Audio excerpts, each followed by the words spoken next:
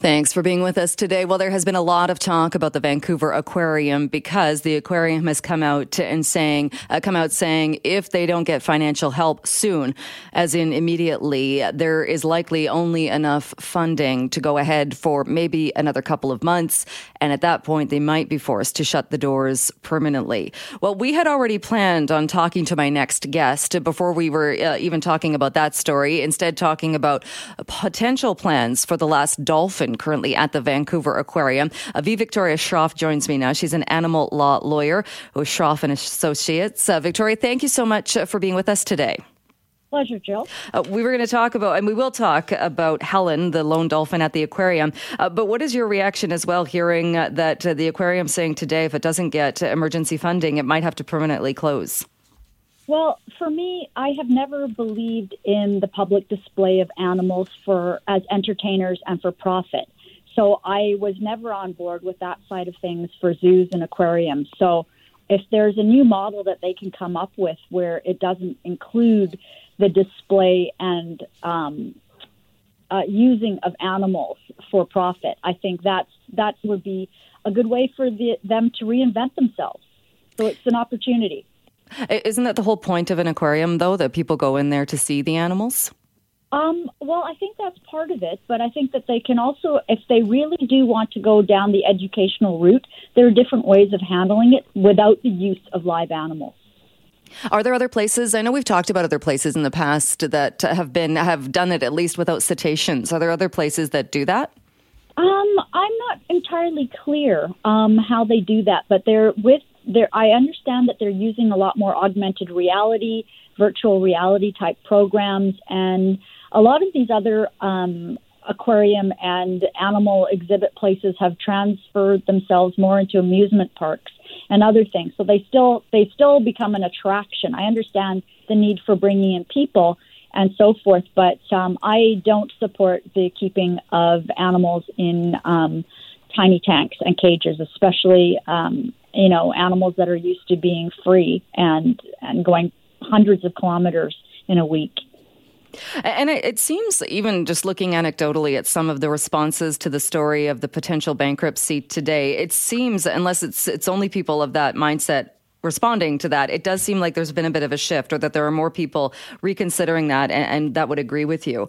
We were planning to talk to you today anyway, because you had brought up a point with us about Helen, the lone dolphin at the aquarium. So we do want to talk about that. What are some of your concerns? Because we know that the aquarium has been looking for a new home for Helen. What are your concerns about that? So my concern is that I have learned through my sources that Helen is probably going to be sold to San Antonio, Texas, to an aquarium down there. It's called SeaWorld. And so my concern is for Helen's well-being. She's a senior dolphin. She's lived in captivity for a very long time. She's had both of her pectoral flippers amputated because when she was found off the coast of Japan, she was entangled in a fishing net. And so she's already suffered a great deal. And the purpose of her going to San Antonio, Texas at SeaWorld is for the purpose of public display. I actually have a letter written by Oceanwise's CEO saying, and that's the reline, in a letter dated August 29th, 2019, talking about this in support of an application for a permit of transfer and sale to Americans. And at this point, I mean, I guess with the question of Helen, people would look at that and think, well, wouldn't that be better than her staying here and being the only dolphin, being a social animal and being alone? Or what do you think? Would it be worse, do you think, for her to go to the SeaWorld in San Antonio? I don't know.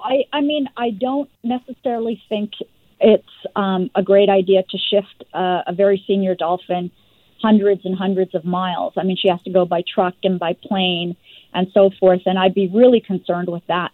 But at the same time, I do agree with the fact that dolphins are incredibly social and they do need to be with other like animals. And she's been alone. Helen's been alone for about 3 years. So it's been really hard for her. But then now to say, okay, now that you're in your senior years, we're going to move you to an environment where you're back on public display as an entertainer for profit. I can't condone that as a great move. I mean, maybe there's no other alternative. I don't know. What I would like to find out is if the aquarium has done all it can to see if there's not a better alternative for her. Is there any way she could be a candidate for one of the sanctuaries that we have starting up? There's going to be one starting up in Halifax, and to say that she could be released there. I don't know if she can safely be released to that, but I'm not a marine biologist. I'm an animal lawyer.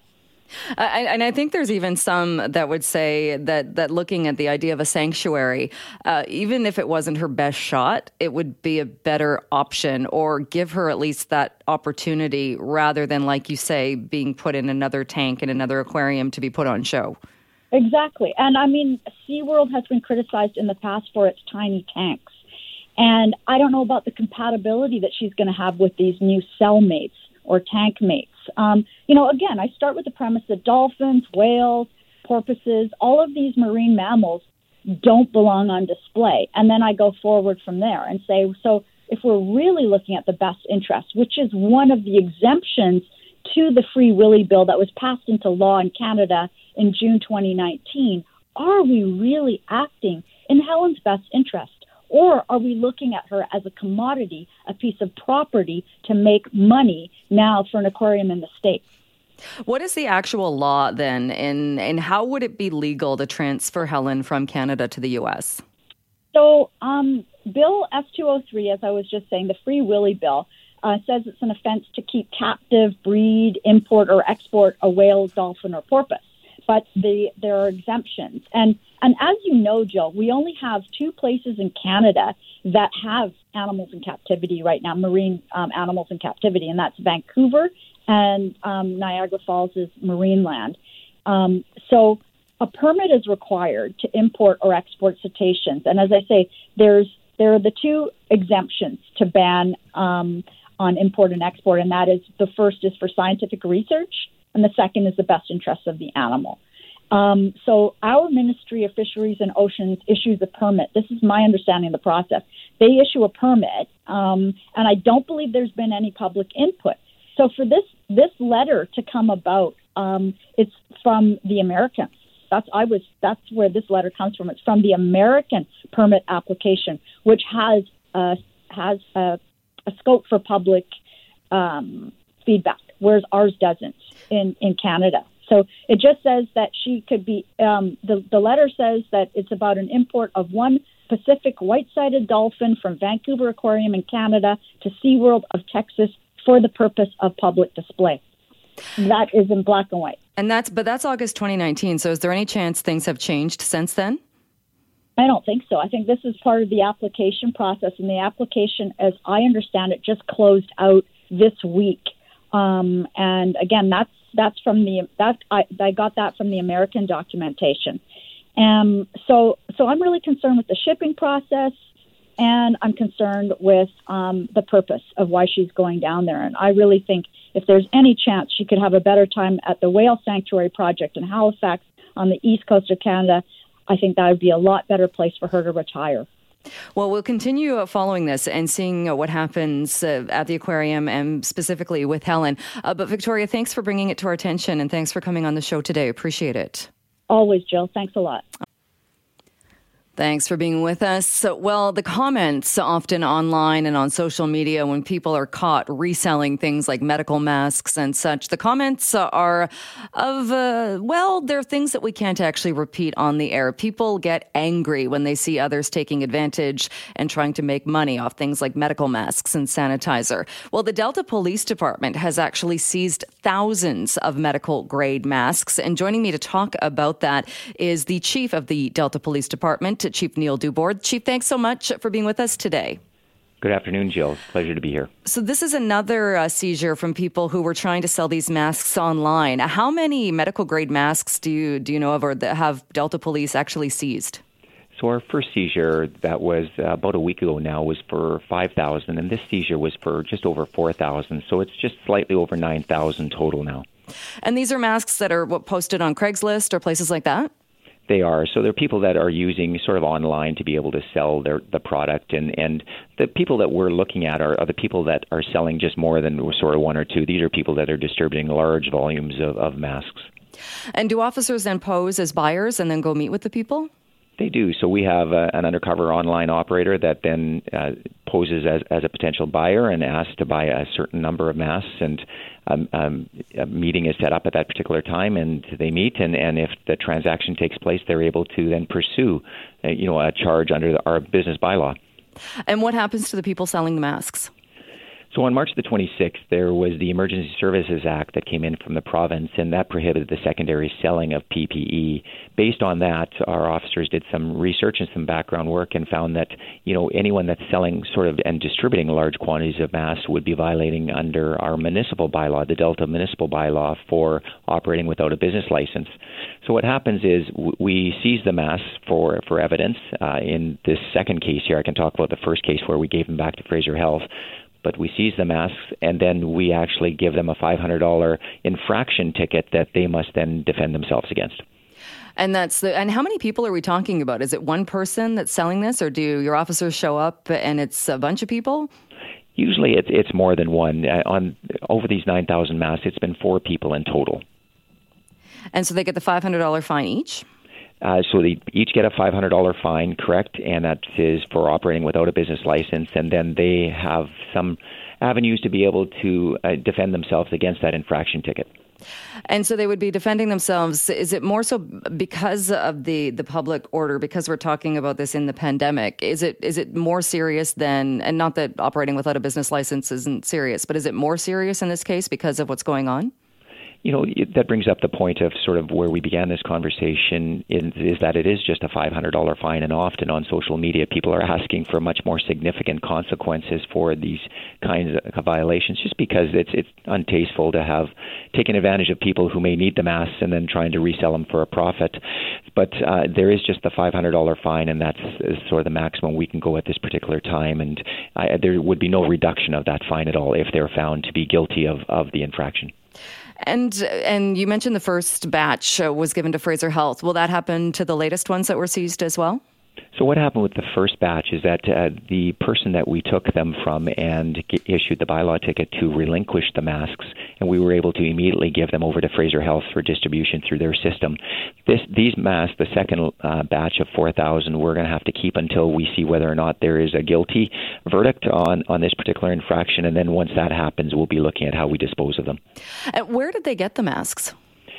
These ones appeared just because of the writings on the box. If you can imagine, there were cases of these masks within the car, and they were all packaged, like they were ready to be sold in stores.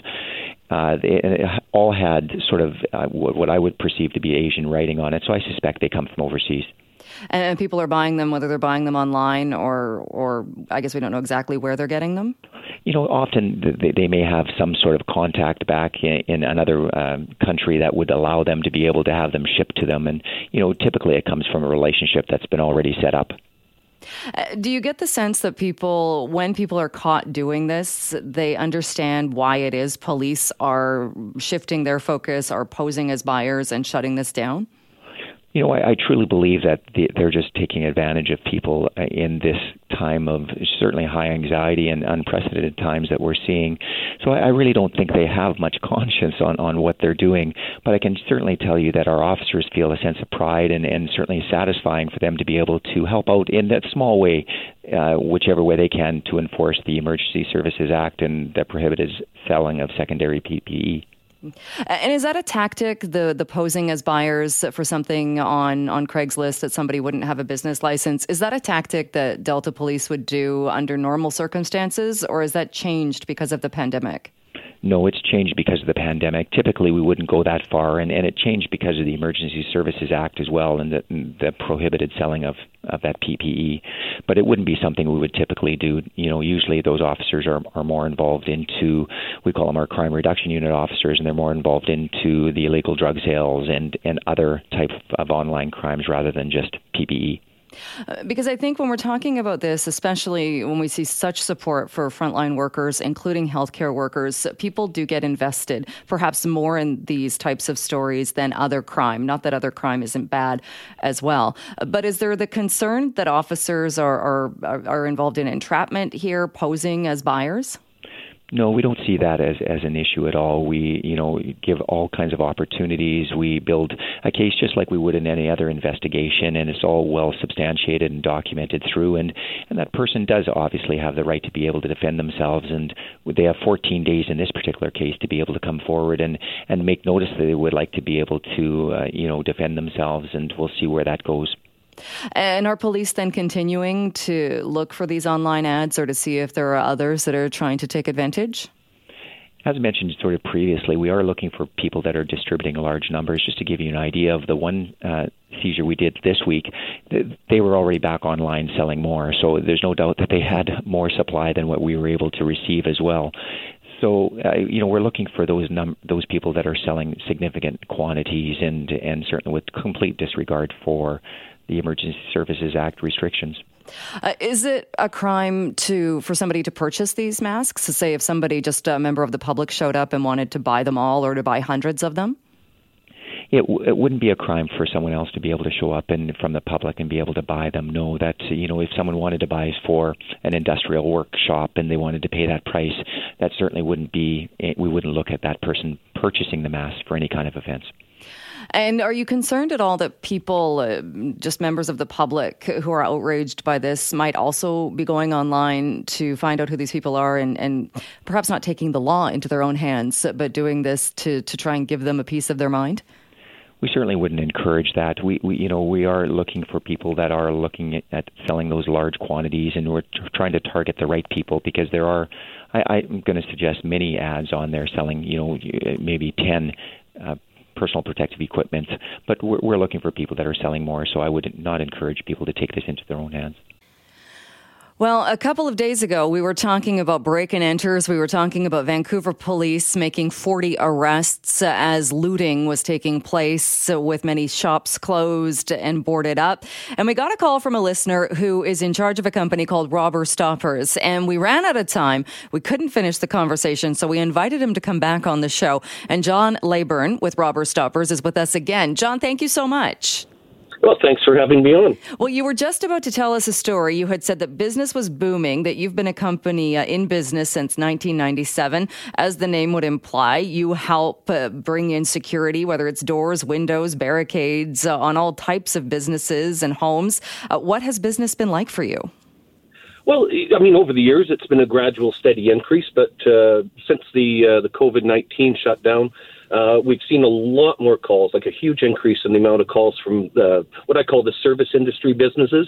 In the last week and a half, we've done 3 Subway stores, a Freshie restaurant, 3 dental offices, nail salons. There was an aesthetic medical office in Vancouver, and they had actually had break-in, and they actually put signs on the windows that says, "We have no masks, gloves, or alcohol on the premises." So, I guess people were breaking in to look for these gloves and masks. Bakeries. There was a manufacturer in Langley that manufactured hand sanitizer. They've been broken into. Shoe and orthotics stores. We shipped 6 gates up to the Legion and Terrace. The list just goes on and on and on. One that touched me was an outdoor supply store in Surrey that had 3 break-ins in just over 2 weeks. And after the last break-in, she says, you know what? She says the products they stole were up on Craigslist within 3 hours. So, that's not a typical, a drug-addicted person that's breaking in to, make enough money for their next, fix. This is somebody that's got the resources to, to have a computer and internet and put ads on Craigslist, and they're looking for money. They're looking to, to take advantage. Take advantage.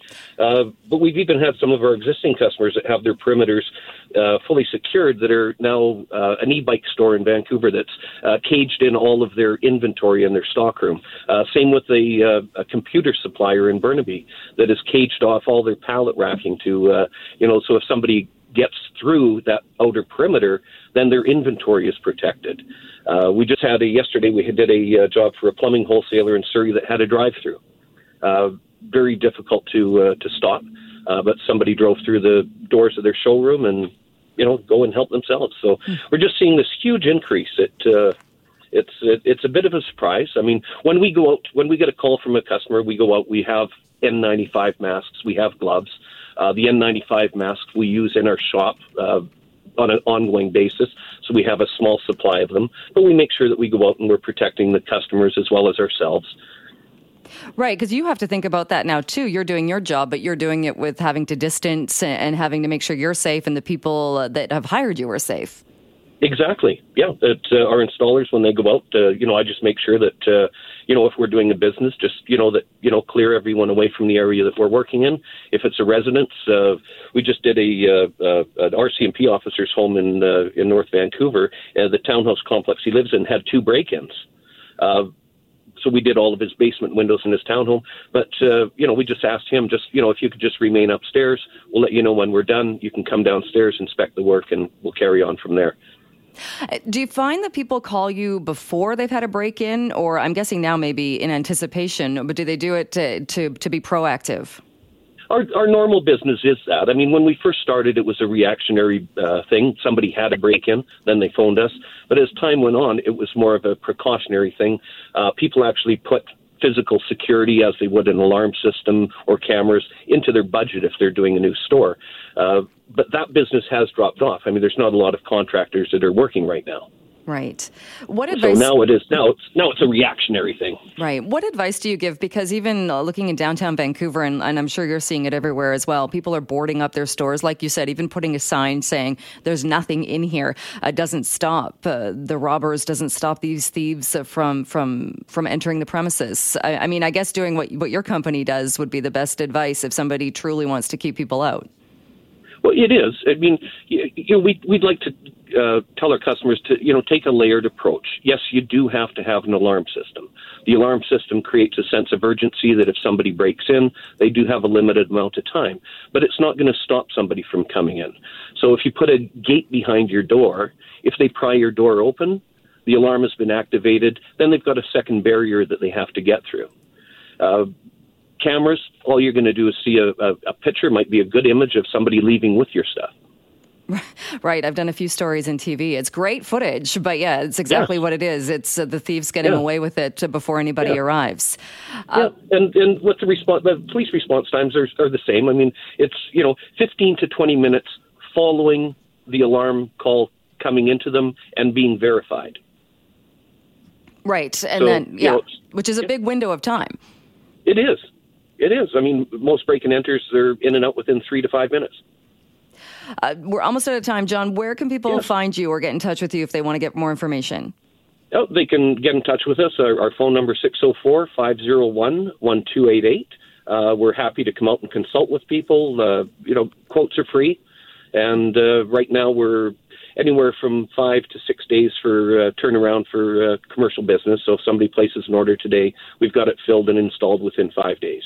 All right. Sounds good. John, thanks for calling in and thanks for coming back to talk to us a little bit more. Awesome. Thank you. All right. That is John Leyburn with Robber Stoppers Security Products. You can also check them out online. Their website, robberstoppers.com, just the way it sounds. Well, the World Health Organization has been accused by some of mishandling, you could say, the coronavirus pandemic. Why is that accusation? Why are they being made? Well, Sam Cooper, who is a Global News investigative journalist, has taken a look at this, has written about this, and he joins us on the line now. Sam, thanks so much for being with us. Thanks, Joe. I think a lot of people started paying even more attention when Donald Trump decided that the United States was no longer going to be funding the World Health Organization or wanted to cut funding. He didn't cite sources, as you've talked about in your piece, but his allegations that the WHO failed to respond to information about this virus. Why do you think, or what have you found out as far as accusations that the organization didn't do a good job of handling this? Well, first of all, you're exactly right that President Trump put this on. He seemed to have politicized the issue, and of course made this front page news to pull funding right in the middle of a pandemic. But the facts are that a lot of analysts and investigators for the past couple of months have been looking very closely at how the WHO responded. And there's really been, I would say, broad criticism from a number of people around the world that have pointed to reporting that came out of China very early January, February. We now have a pretty broad consensus that it looks like they were concealing the breadth of this pandemic risk and the infectiousness. And so the WHO on January 14th, for example, tweeted that preliminary investigations in China show no evidence that human-to-human transmission is occurring. That's a very important warning, because if they had said something stronger, such as transmissions were occurring in the community, then other nations might have taken stronger measures at their borders. We've now learned that at the same time, allegedly January 14th, the Chinese Communist Party at high levels was acknowledging serious pandemic risk, and that evidence did point to human-to-human transmissions. So that's one of the points that critics are asking. Where was the WHO on that early on, the reporting coming out of China? Because they do have a mandate to independently verify the reporting coming out of the countries where the disease is occurring. Another, just one point, is a pandemic wasn't declared until March 11th. And by that time, as we know now, the disease had spread very widely around the world. There was really no chance to contain it at its source anymore. And has there been any response from the WHO to these allegations? So far, the WHO has said, first of all, they're disappointed with President Trump's action. And I think a lot of people around the world are disappointed. At the same time, a lot of people are saying the WHO does need to be examined here. I saw a tweet today from two former ambassadors, Canadian ambassadors in China, that said, let's basically separate the political fog from the facts. We do need to look at what happened here. The WHO, to my questions, they did not respond directly, but they wanted to note that they took the action to declare a global health emergency on January 30th, and that is the highest alarm they can sound short of calling a pandemic. Is the allegation or the insinuation then that the WHO kind of is reluctant to do anything that is negative towards China? And you've touched on this in the piece as well, in that Taiwan has responded to the coronavirus in a way. They have very few deaths. They got a hold of the infection rates. They kept them down in that country. Taiwan's not a part of the WHO. It's not a part of the UN. Is the insinuation there as well that the WHO just doesn't want to ruffle feathers with China? That's absolutely what the critics are pointing to, and I think they have a fair amount of evidence that would say certainly Taiwan early in January put up very strong travel bans at their borders. They were making quarantines and health checks essential at airports, and on the other hand, the WHO has basically said it's not right. To boil it down, to block borders. The disease knows no borders. Part of their mission is to make sure that countries aren't economically harmed or trade isn't hurt, and that no discrimination occurs. But the critics would say that the countries that relied on their own intelligence and their own assessments of the risk that was coming out of China, that wasn't publicly being reported from China, those countries have fared much, much better. Taiwan only has something like 400 cases. This is a country of 23 million, right beside mainland China, with many links. So certainly the critics are pointing to Taiwan, and they're also saying in Canada, has Canada's government sort of blindly followed WHO's guidelines to the T. And our health minister, the Canadian health minister, Patty Hajdu, she has been asked about this and doesn't go there. She hasn't gone there at all. The federal government, it's fair to say they've held the line. They are saying that the WHO has done what they're supposed to do, and that is respond with scientific evidence. But there's another argument here. Experts in pandemics, in viral spread say, if you're waiting to stop, the disease in its tracks, you're being too slow. You have to be aggressive. And so I think, we've certainly seen a lot of members from the Conservative Party in Canada are saying that, at this point, the evidence is the WHO moved too slow. They were not recommending the use of masks early. They were not recommending travel bans. And countries, again, that took up those measures have done a lot better. And this isn't just a partisan, criticism either. We had a former Liberal Justice Minister Irwin Cotler the other day sent out a letter saying that this virus, China has to take a lot of the blame, and the WHO has been moving very closely with China. And I mean, and that's, like you said, it's not partisan. If you look at how countries have responded and the countries that went on their own and did those things, you're absolutely right. They have fewer cases. They have been able to slow this down much, much faster. What do you learn from this, or what do we take from this then as we are in the middle of this pandemic? We're still not on the other side of it. What do you think happens next, as far as, do we have more criticism of the WHO or more fallout, I suppose, from what the United States has done? I'm pretty, it's already known that the United States will, they say, they have suspended their funding until they examine the WHO's role in this.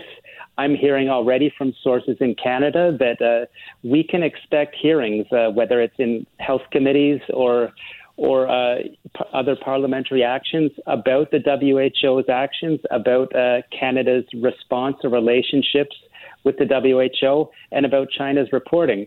I think we'll see a lot of countries around the world ask these questions, but what happens next, we're still very much, I know people want to make a judgment whether the curve has been flattened. Certainly the incidences of spread have slowed down in Canada and much of the world. But I think for a lot of people, it's too soon to look for blame. This is still very much about stopping the disease and saving lives. All right. So we will leave it there. Sam Cooper, thank you so much. Always good to talk to you. Thanks, Joe. Thanks for being with us on this Thursday afternoon. In this half hour, coming up in this half hour, we're going to open up the phones. We want to hear from you if you are still commuting to work, and if you are, how you are doing that. But right now, we are going to check in with Gavin McGarrigle. He is the Western Regional Director with Unifor, and we want to talk about what the situation is like on transit buses. Gavin, thank you so much for being with us. Yeah, thanks, Joe. I know some drivers have raised concerns saying social distancing or that physical distancing is very difficult, even with the measures that have been taken and with the shields that have been put in several of the buses. What are conditions like right now for the bus drivers? Well, we've been continuously working with Coast Mountain Bus Company on a daily basis to try to deal with the concerns as they come up, and we've seen movements toward rear door boarding. We've seen movements toward notices on buses. But what we haven't seen is we've seen two messages that simultaneously don't make sense. On the one hand, we've seen talks of massive cuts in the transit system, but yet how important the transit system is to essential workers trying to get to their jobs and people who have mobility issues, etc. But on the other hand, there's no extra staff to help enforce the social distancing. So sure, you can go to rear door boarding and you can put notices on the seats, but what happens is when the buses are going by and they're a third full, because they have to be a third full, people who are lining up seeing buses pass them by are getting into arguments at the stops as to who's first, and then when they get onto the bus driver's by themselves, and they don't have anyone at the back of the bus to make sure that people follow those guidelines. So the notices are being torn off seats. People are moving around in areas where they shouldn't be.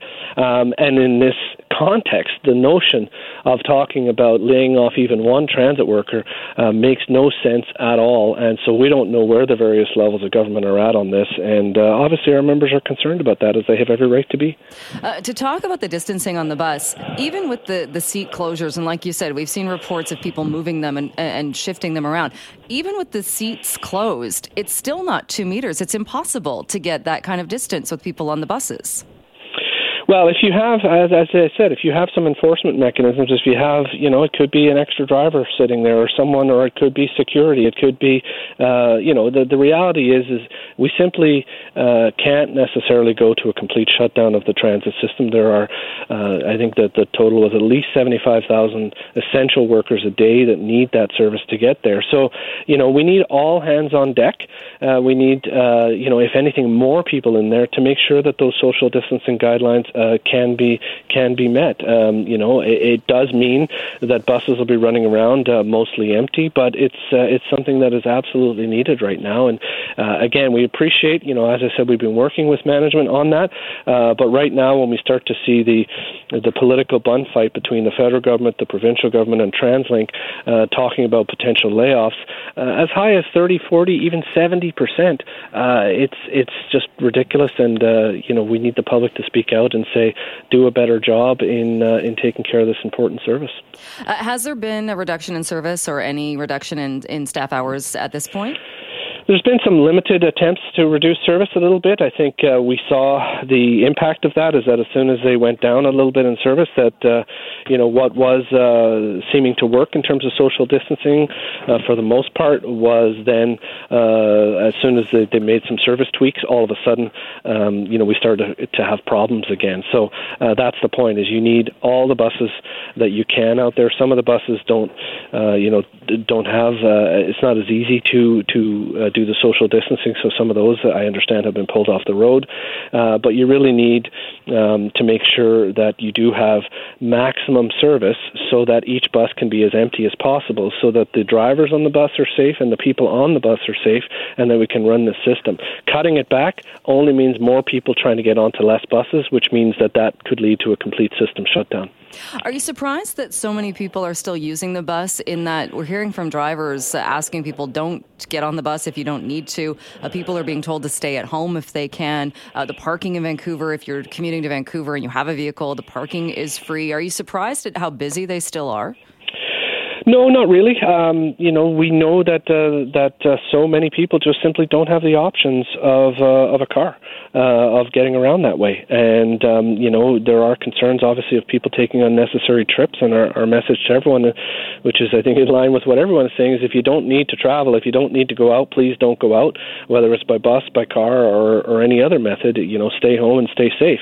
But people, there's lots of essential service workers, grocery store workers, healthcare workers, energy workers, forestry workers who are making things like toilet paper.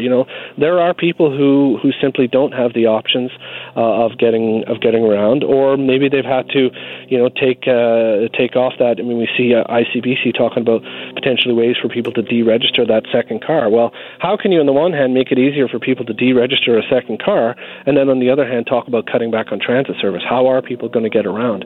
You've seen probably, Jill, some horrific pictures in the States of people lining up to go to food banks in the cars that are hundreds and hundreds of lines long. But what about those people that don't have the cars and can't get that service? So I'm not surprised that there's a need. I'm not surprised that there's some people that aren't following the guidelines, but I think for the most part, we have seen a significant reduction in passenger volumes. So that's good news. There's always going to be some people out there that don't do what is necessary, but cutting service is just going to be the complete wrong way to go, because that's just going to make every problem that much worse. The TransLink is saying that they get their revenues from fares, which on the buses right now people are rear boarding and not paying. They get their revenues from the gas tax, which is down. From all of these places that they make their money, it's down, and that's why I think we heard Jonathan Cote say, when we get back up and running, if nothing changes, if they don't get funding, that it's going to be a transit system that people won't recognize.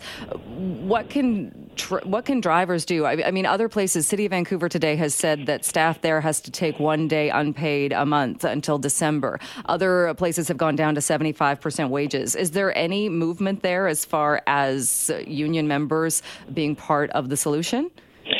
Well, I think you have to parse it into the different jobs that people are doing, right? I mean, if you're talking about, cities and municipalities and provincial governments, maybe there are some areas that that they can figure out different methods of service delivery which allow them to have those discussions. In this particular case, it's a straightforward line. If you reduce the amount of skilled tradespeople, then you have less buses on the road. If you take buses off the road, it means the social distancing guidelines are harder to follow, and that there's overcrowding, which could lead to even more drivers saying, we're not putting up with this.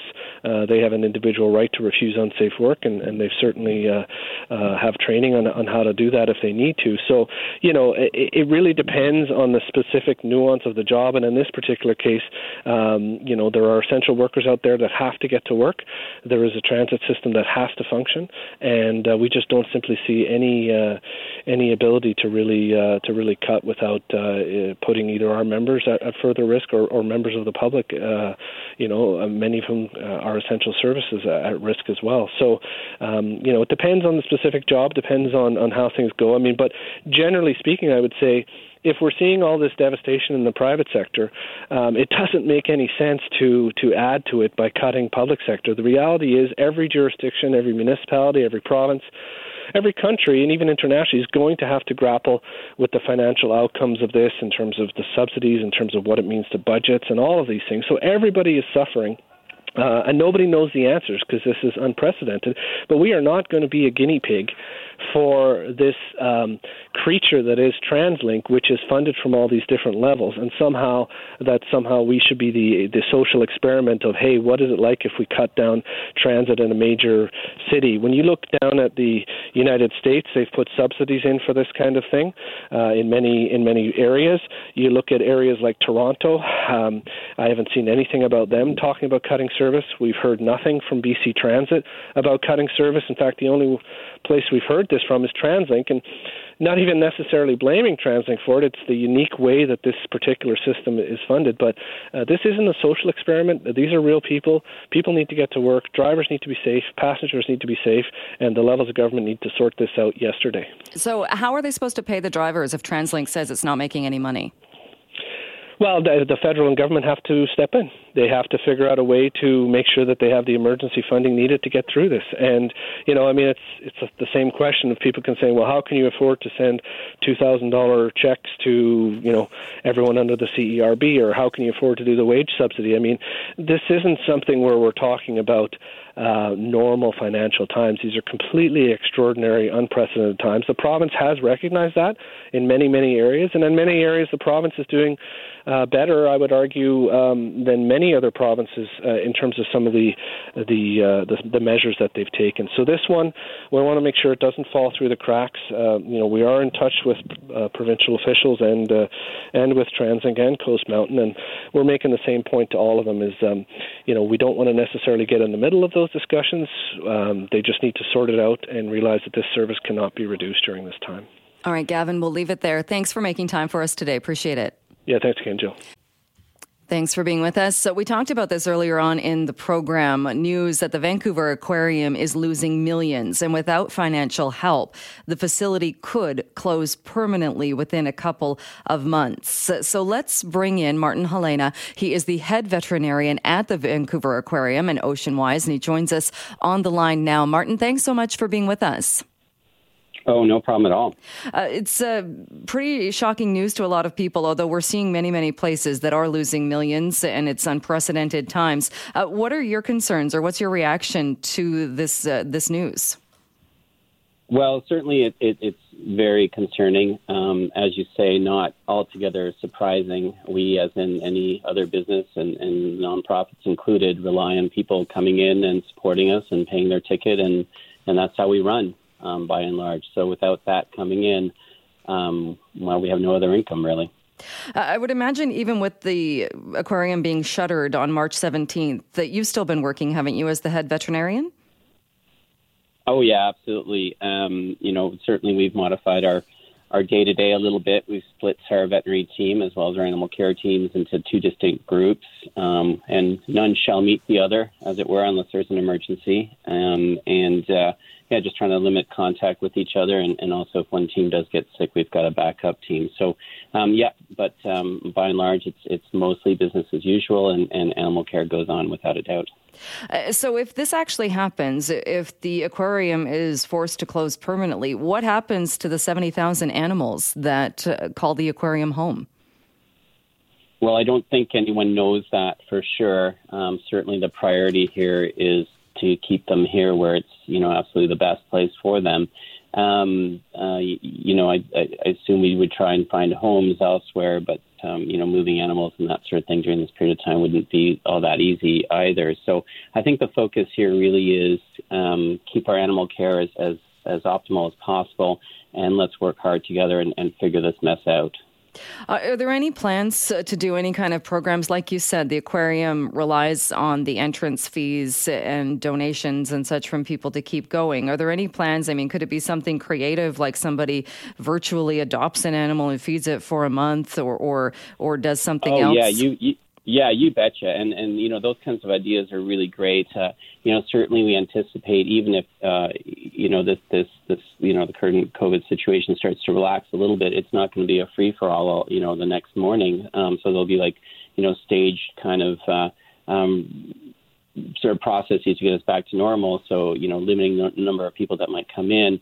Certainly lots of online ideas, virtual ideas, virtual tours perhaps, that's the exciting part about working with some really great people, and we've been through a few challenges over the years.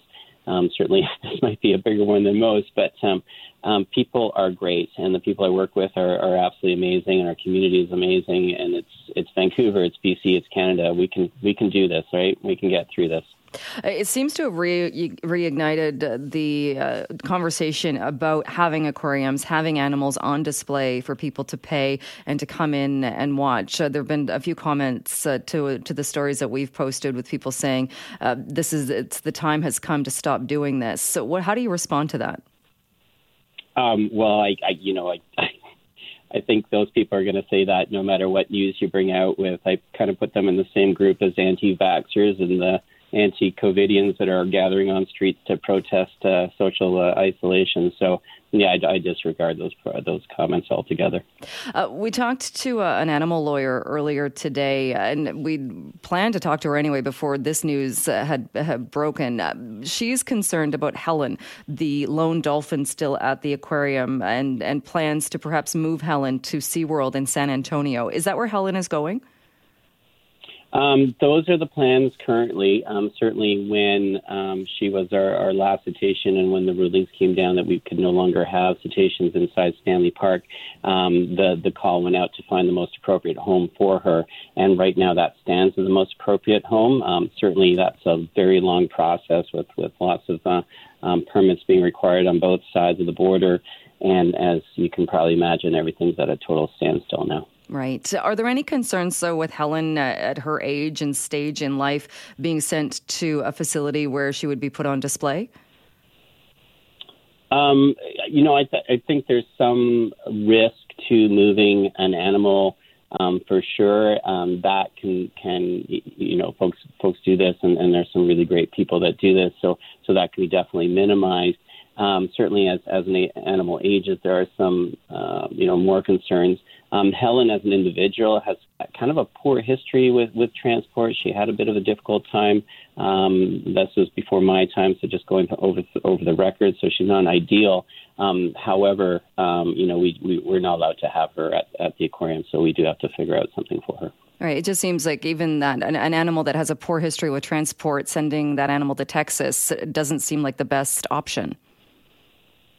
I think, for her long-term welfare, it's either a matter of being, having more animals brought in here for her to be with or sending her out. So, our options right now are legally limited. So this is what we've got. People would take offense, I think, to being lumped in with the same group as anti-vaxxers, with the argument being, why is it okay to have some animals on display, but say draw the line at cetaceans, and it's no longer okay to have cetaceans? I agree. I think it's weird to draw that line. But isn't that the line the aquarium has drawn, in that it won't be having cetaceans, but it will still have other animals? Yeah, I do believe that was kind of forced upon us by regulators. Because would it work in a scenario, and we are in this strange time with this pandemic, moving forward, to make it more, and I know it does a lot of research, but to make it solely based on research, or to do it in a way that animals aren't in cages and aren't in display cases? So I apologize. You're asking whether we should sort of do what now? Well, if the line has been drawn that it no longer makes sense, it's not ethical to keep cetaceans on display for humans to come and look at them and be with them and see them up close, then why is it still okay to have other animals in display cases and in cages and humans come and look at them? Okay. Well, I suppose there's several questions there. From my perspective, and again, the animals that we have, all of our sea otters are rescue animals. Helen's a rescue animal that can't be released. We've got Cinco, the sea lion that was blinded by a gunshot. Jessica seal that's been blinded by gunshot. So we have these non-releasable animals. They're living great lives, and they are providing education and of course involved in our research programs as well. So I don't really see an issue with providing a great home to really great animals. Well, a lot of people are feeling the stress of the pandemic, the way normal routines have been shaken up in many, many cases, dealing with things that are very different and not anticipated. A Vancouver counseling practice is offering some free COVID-19 online support groups. And joining me to talk more about that is Jennifer Hollinshead, registered clinical counselor and founder of Peak Resilience. Jennifer, thanks so much for joining us. Hi, Jill. Thanks for having me. What exactly is Peak Resilience offering people as far as helping people who might be having troubles right now? Well, we are very well aware that the mental health of our community was struggling before all of this. And so we, as a fee-for-service practice, we wanted to figure out a sustainable way that we could give back while also still, paying our bills. So we thought about sort of leveraging the power of group therapy to help increase the resilience of our communities right now. So that allows us to support many people all at once. And it also, so people get more coping strategies and they're connecting to other humans who are going through the exact same struggles as they are. So we're really finding it sort of a two birds, one stone approach. And it's funny when you say the phrase or the term group therapy, it's already just in this time of physical distancing, the bells go off thinking, well, we can't do anything in groups, but this is an online way or a way to people to connect in a safe way. Exactly. It's kind of like the Brady Bunch when you look at all the faces on the screen. It's all online. So what do people actually, what can they get out of this? The biggest themes, so we are now filling up our 6th group stream. So what we try and do is we try and keep the groups limited to 10 people so that it actually can be more of a conversation as opposed to just this huge forum with hundreds of people. So people can actually connect, and they said that they do feel connected when they're in these groups. And the other thing we're focusing on is resource building right now, because we kind of are getting the sense from government and leadership that this is probably going to last a little while, and it's a huge impact to the whole entire world. So we thought that why don't we try and provide some support right now so that we can start building coping strategies and resilience when it hasn't necessarily gotten as hard as it might get. And that allows us to also create relationships with people so that if their mental health declines or worsens over the next little while, they've already started group therapy and they've already connected to a service that feels sort of safe enough for them. And what do you think, or what are you hearing as far as what are the main things? Is it anxiety that is affecting people? Whether you've maybe lost part of your job, all of your job? Is it fear? What is it do you think that people are most dealing with? Yeah, I think uncertainty would be the number one theme that we've noticed come up. And the other piece that we've noticed is there is common experiences of fear and uncertainty and stress.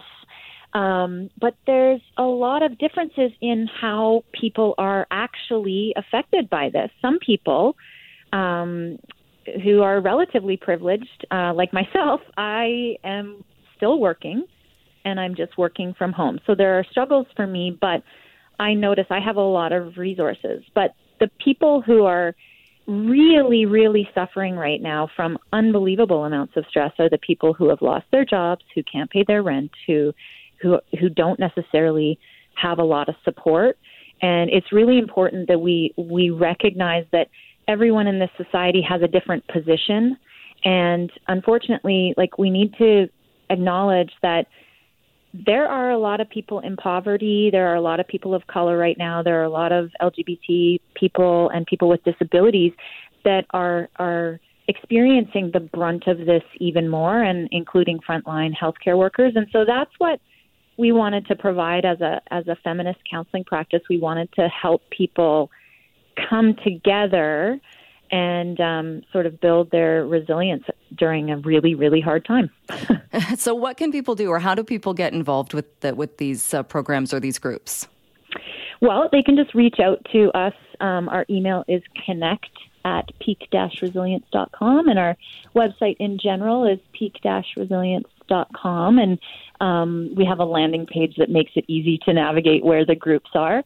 But yeah, we would love to have anyone attend our groups, and we also presented all of our group information for free to mental health professionals who want to echo what we're doing, because we can't do this alone. We need other practices to jump on this bandwagon as well.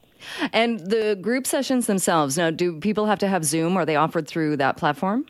Yeah, it's offered through Zoom. Yeah.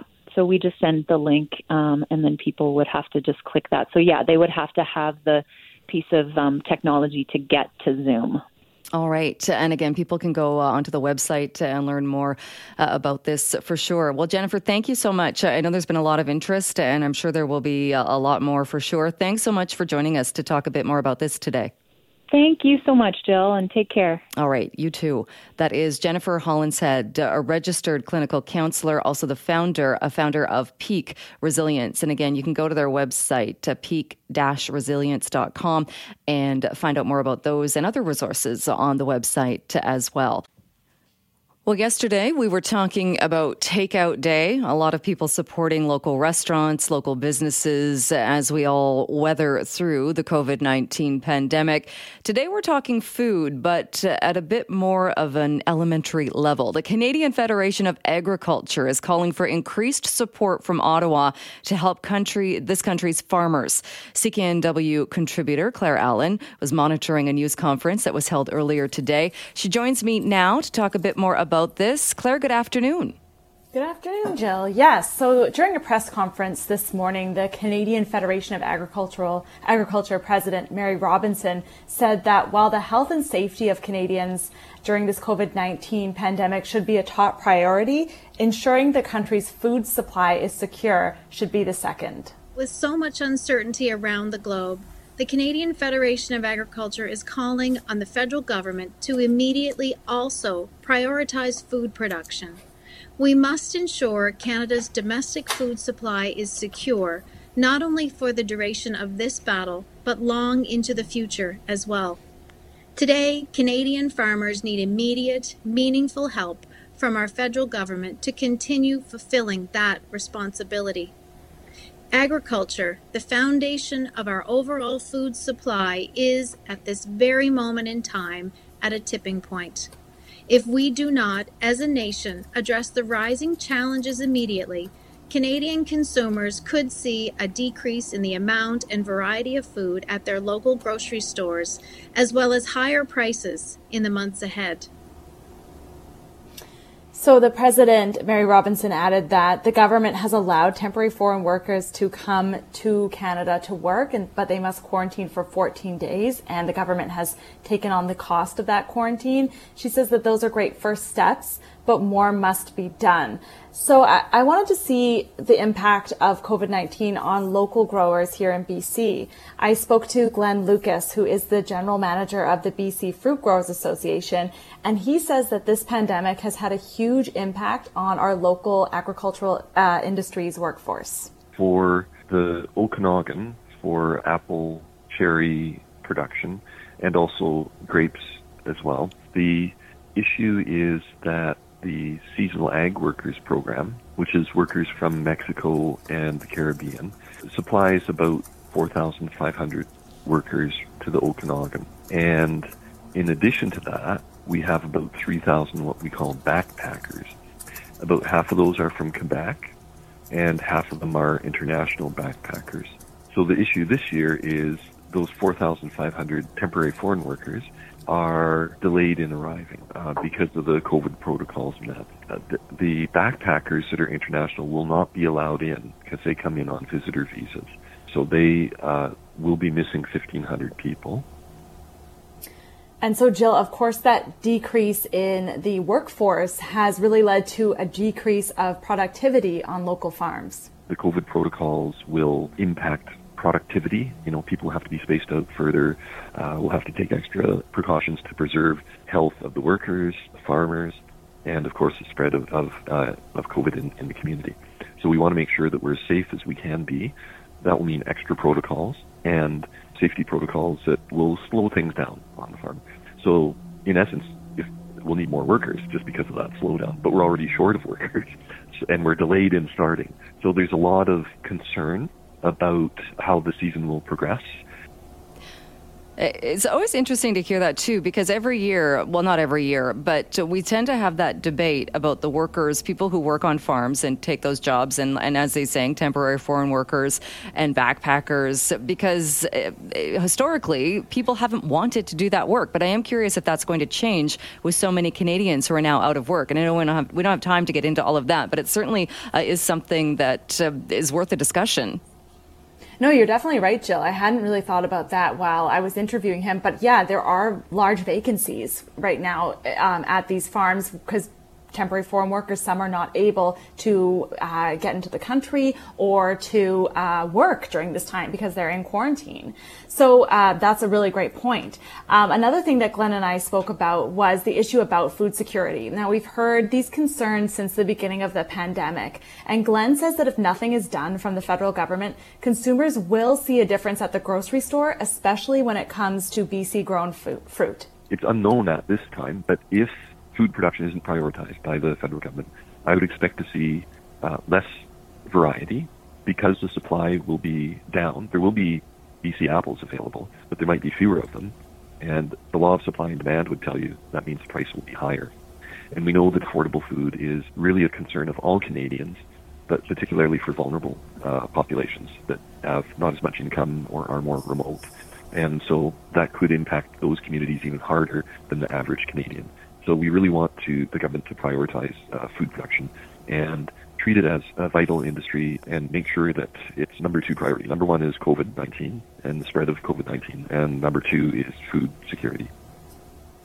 Another thing that Glenn actually mentioned was that last year the cherry crop was hit pretty hard because of the rain, some of the rain we had during the summer. So they're already coming off a tough year in regards to last year's cherry season, and now they're concerned that that's going to carry on into this year. So obviously we will see less cherries, but it'll be very difficult for farmers as well because they already are recovering from a tough financial year. Glenn told me that he hopes these issues surrounding COVID-19 will make the federal government and society look closer at the issues surrounding our food security. I think this whole food security dilemma with COVID-19 hopefully will result in a bigger focus on the role of the farmer, and farmers feel very committed and love growing food, but it's been very financially punishing to be in that business for many years, and we'd like it to move to more of a system like in Quebec where food producers are appreciated and supported, or in Europe. So that's we're looking to government to address that now in the short term with COVID-19, but we're hoping that it will lead to a longer-term improvement in our food security. So, I mean, there have been announcements from the federal government earlier this month or last month about, aid for Canada's farmers. We'll see what happens now after this press conference was held this morning. But going back to that press conference, the Canadian Federation of Agricultural President Mary Robinson is asking Canadians to contact their local MP and tell them how much they depend on the Canadian food supply. So that was one thing. If people would like to get involved with this, they can, and we'll see what happens, because I know that our food supply is very precious, especially during a time like this. All right. Sounds good. Claire, thank you so much for that. Thanks, Jill. That is Claire Allen, a CKNW contributor, talking about that call, again, from the Canadian Federation of Agriculture, calling for more support from Ottawa to help out farmers right across the country.